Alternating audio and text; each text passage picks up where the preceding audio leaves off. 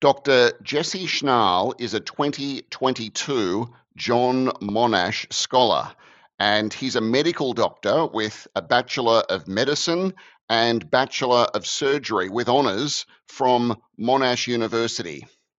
He has interests in bioethics, health policy, and the overlap of mental health and public health.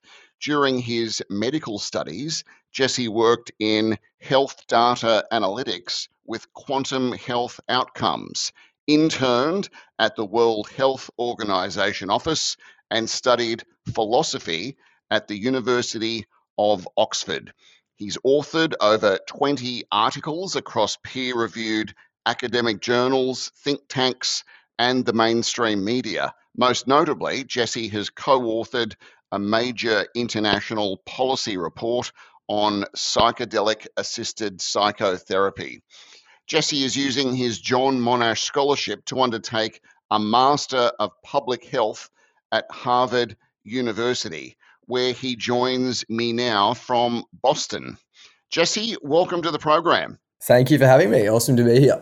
Okay, so Boston and Harvard, how long have you been there and what's it been like? Would be just on 2 months at this stage. So got here sort of at the end of the American summer in mid to late August. It's now starting to get a little bit colder, which I feel woefully underprepared for, but it should be interesting.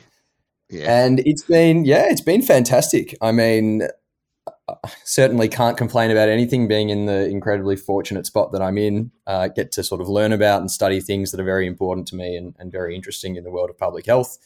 Do some work that I'm very excited about, and also just enjoy and explore the place that I'm in, which is spectacular.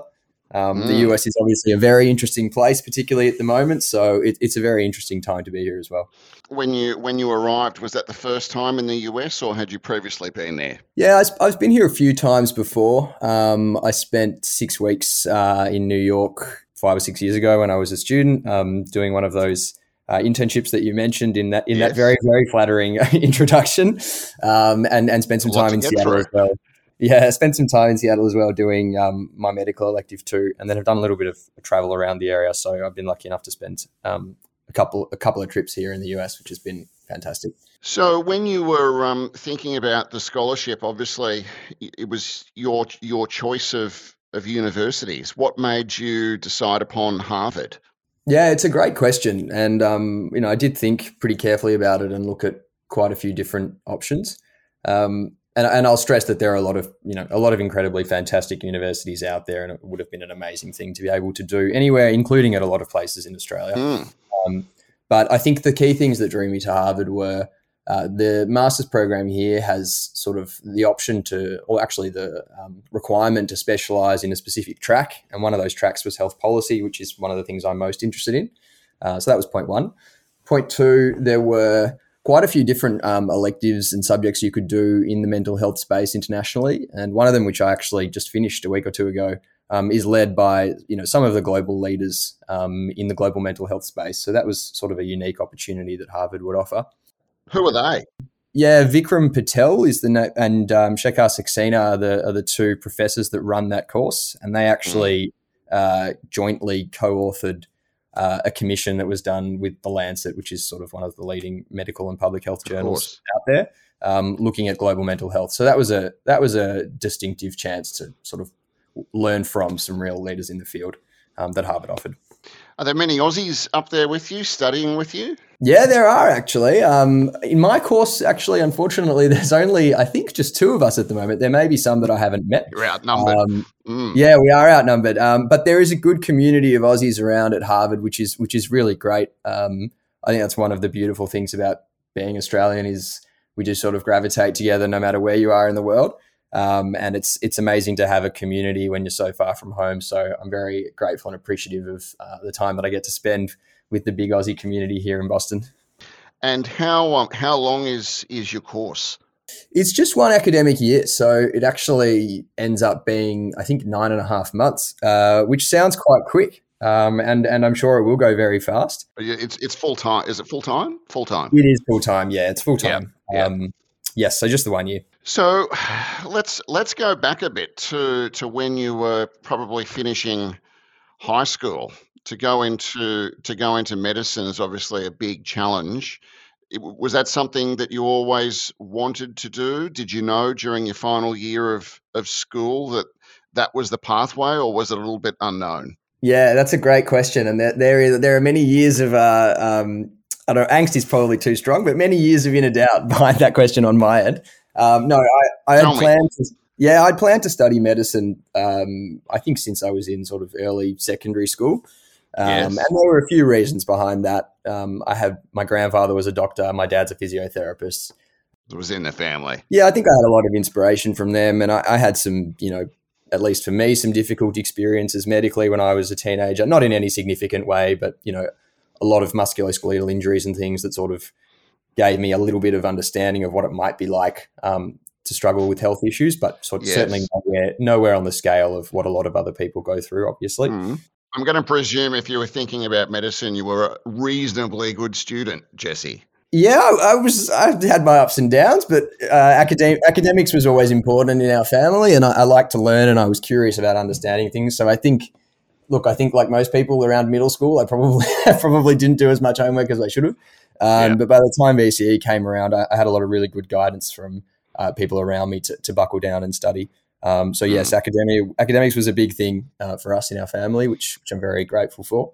And so after year 12, what okay, and you thought, okay, well, medicine's it. You finished year 12. What did you do then? Well, I just think the last point, I suppose, is that I did have my doubts about medicine. I was very interested Yes. in a lot of the humanities, in philosophy, and I think that's kind of come through in some of the other stuff that I've been lucky enough to pursue sort of around medicine.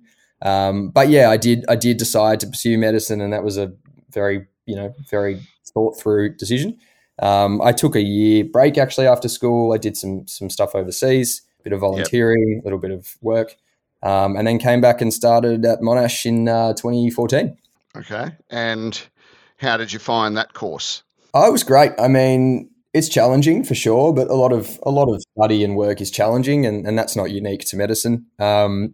It's very, very intellectually rigorous, I would say. There's a lot to learn, and there is almost always a right and a wrong way of doing things, and that can be both, I suppose, a blessing and a curse. It can be a curse because you really can't you really can't pretend to know what you're doing. It's very obvious if you don't.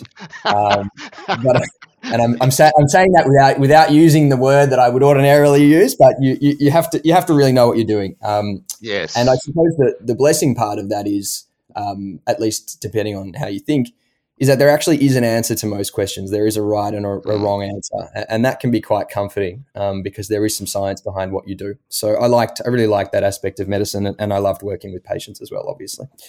And so I mentioned in my intro that you've got interests in bioethics and health policy, particularly mental health and public health. I'm keen to explore that.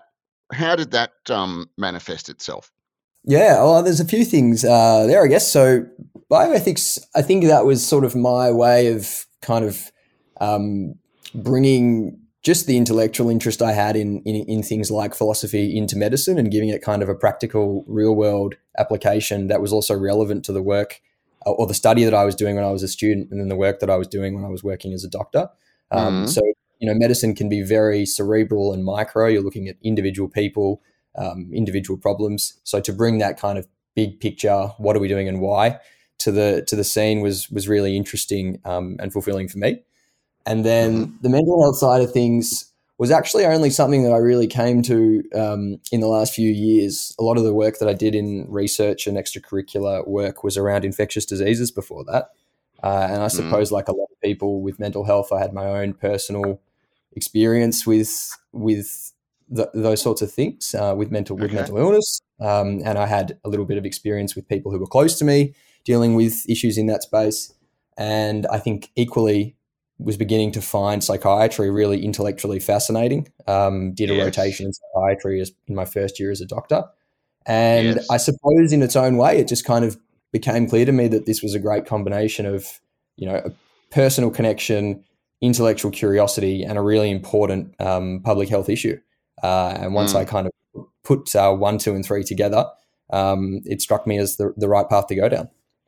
And you see that as being the focus of where you're going to take your career, or is it still up in the air, a bit of unknown?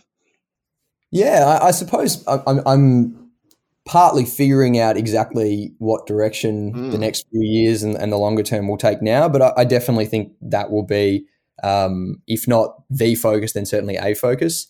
Um, I am thinking about what I'm going to do in terms of my clinical training, and psychiatry is obviously a very big option there that I would really love to try and pursue. And I would be honored to have that responsibility in people's lives. But equally, there's this huge policy, economics, health system component, not only to mental health but to health in general. And so I think for me, the big thing I'm trying to figure out is how can I split my time and efforts across both the clinical work, the public health work, the research work, both in the near term and in the long term, to have a career that really does something meaningful for the public, and also one that's fascinating and interesting. Jesse, you're a busy man. I don't know where you get all the time. I don't know. I mean, I think I'm probably making myself sound a little bit busier than I am.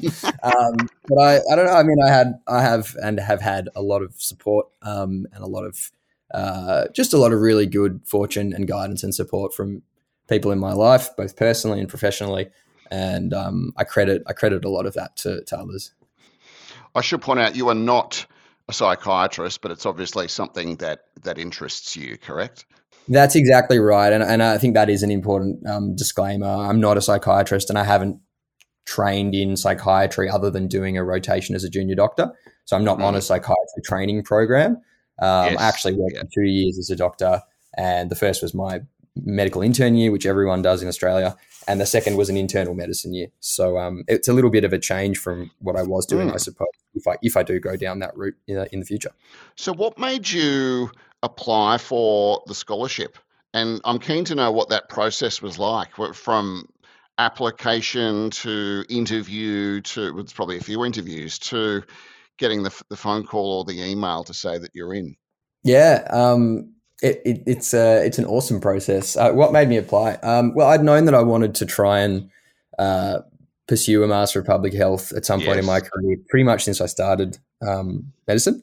Yep. Just because I was so interested in the overlap of all the disciplines, and because it seemed like such an important part of health, and such an important thing to be doing as an effective person within the healthcare system. And I had done a lot of research into different places to go, and I felt like potentially going overseas was a really interesting way to get that education and also learn about another healthcare system at the same time. And so trying to find the sort of means to do that and the support to do that was a key factor, but also finding, I suppose, the guidance in a community of people that could help me learn, and I could learn from and give back to as part of that process was something really interesting to me. Uh-huh. And so the Monash Scholarship and Foundation was something I'd known about for a while. And once I sort of started looking into it in a bit more depth and speaking to people, it just struck me really immediately how amazing the community was. The mission of the foundation really resonated with me. The idea Yes. of giving back to Australia, of being funded by an Australian scholarship, of returning to Australia to do something here, that was actually really important to me. And there are other scholarships out there that offer similar opportunities in terms of Mm. support, and they're obviously fantastic as well. But the fact that this was Australia's scholarship was important to me, so I Of like that course. aspect of it. And in terms of the process, Yeah. yes, What was that? What was that like? How was it? Was it yeah, nerve wracking? it was a bit of everything, I think. No, I mean, overall, it was really an amazing thing to go through. I think for me, it was sort of probably an 8 to 9 month process from the time I started really thinking about applying to the absolute end of it, and giving myself that space of time to really think through some of the questions you're asking, actually, which is, who am I? Why do I want to do this? Mm. How is this going to help me do something valuable for Australians, and maybe the global community? And why do I need this award to get there? That was a really, really valuable and important thing to go through, to actually figure out the right time and the right way to frame my aspirations and my motivation. Yeah. And I don't think that's an accident. I think that that's a key part of this entire process, because those are important questions to understand before you embark on something like this. So it was demanding in its own way, but I think it was really, really rewarding. And one of the And best parts. how'd you find out that you got it? Oh, I got a phone call. I was actually Phone off call. sick that day. Yeah, so I was walking back Yes. ironically from the doctor, and had a phone call while I was walking home. So it was one of the better phone calls I've had in my I life. bet. Yeah, Particularly if you weren't well. yeah. Well, it certainly helped me get through the rest of the day. Yeah, I was just notified by phone, and it was just a really, really fortunate and special moment, and certainly one that I won't be forgetting for a long time.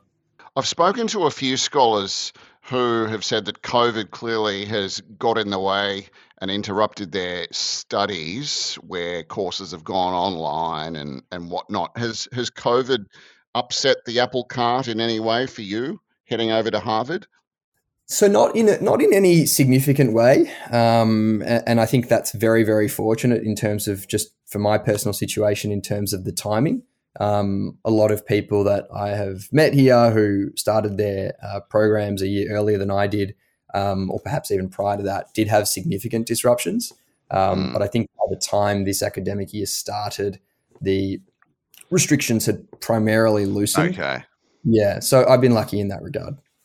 I mentioned earlier you've done some work on psychedelic assisted psychotherapy. Now, that is a mouthful, Jesse. It's a very big mouthful.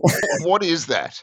In layman's terms, tell our audience what it is you're doing in that regard. Yeah, so I guess two important disclaimers before we sort of dive into that. One, I'll just say I'm not working or researching in that space currently, so I think that's an important thing to say. Okay. And the other is and that I haven't worked in that space as a clinician or a researcher before either. So it was really in a policy and a little bit of advocacy work sort of capacity. So those are just two disclaimers from me. Good.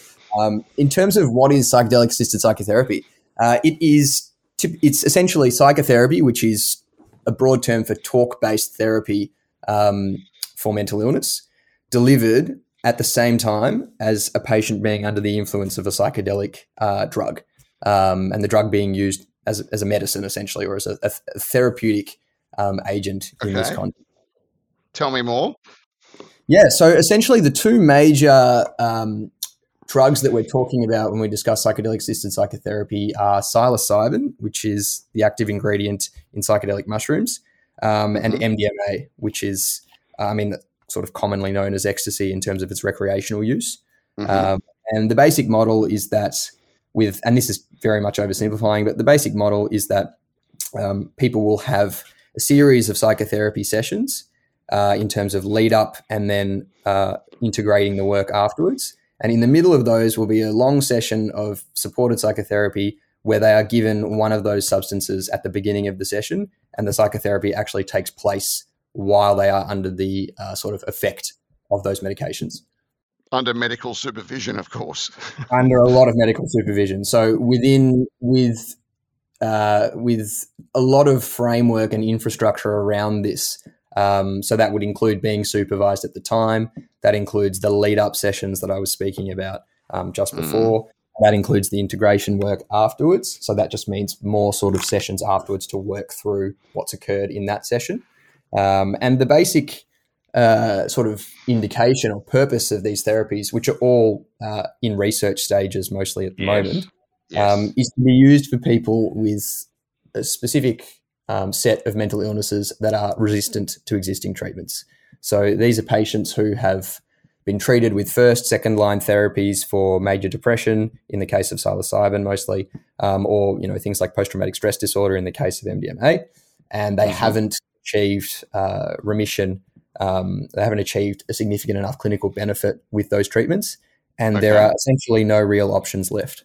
So these are experimental therapies that are being researched for their applications in those cases. Are there any, Jesse, it might be hard for you to say, and again, there's caveats all around this, but are there any early results from some of the research? Is it effective? Is it not working? What can you tell us?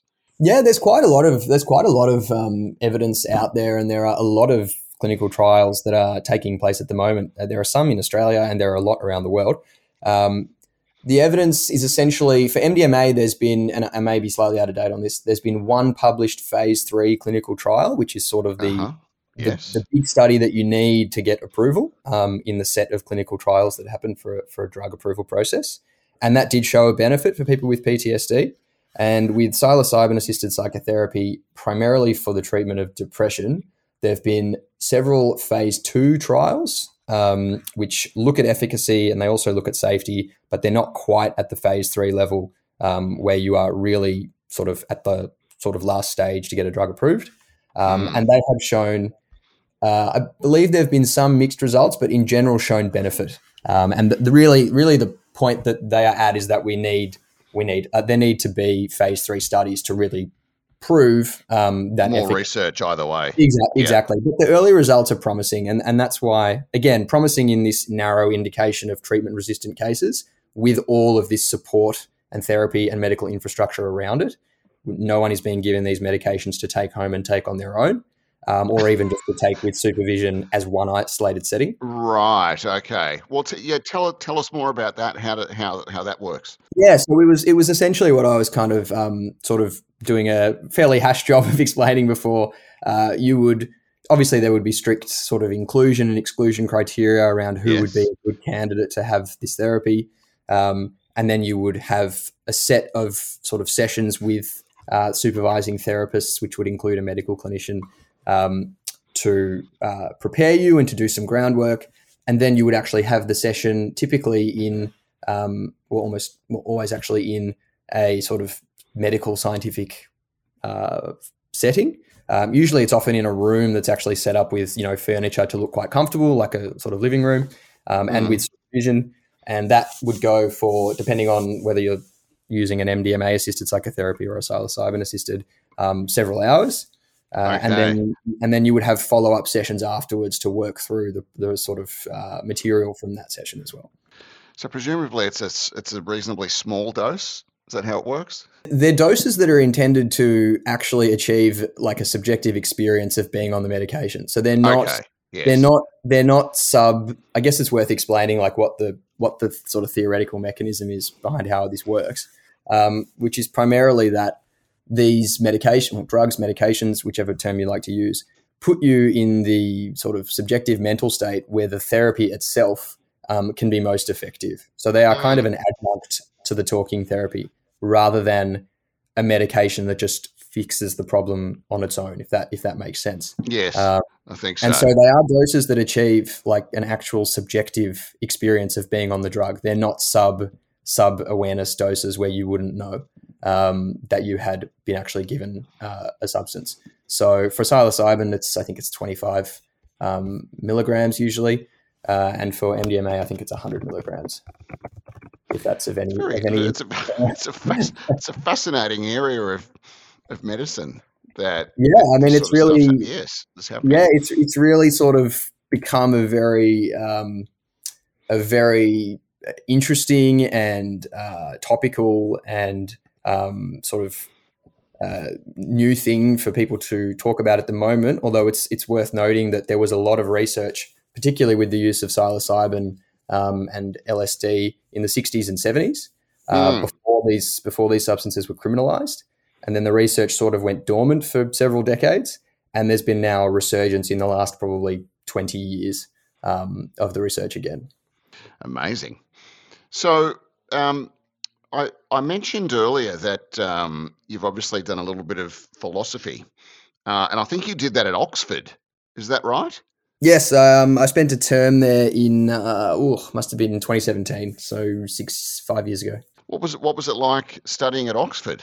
It was fantastic. I mean, again, I feel very fortunate. I feel I'm saying that a lot, but that's, I guess, how I feel. And, there is a lot of luck involved in getting to have these sorts of opportunities. And I'm very conscious of that. But no, it was fantastic. It was a really interesting change from medicine. It was a very different style of learning and a very different sort of thing to be thinking about. But those questions that, philosophy very broadly seeks to kind of answer, the whys of things and the hows are really incredibly interesting for me. And I think that they're just a fascinating thing to explore.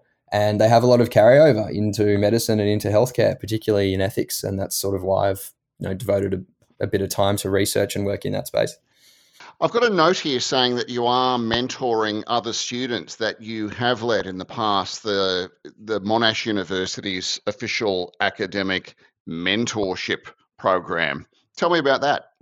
Yeah, so I was doing that when I was a student. I'm not anymore because it's a student role. But essentially, what it is it's the official mentoring program for the Monash Medical School and Society, and it's run by the final year students, and they provide mentoring for students in their third year out of 5. Yeah, and that's their first year in hospital, so it's a big change that year.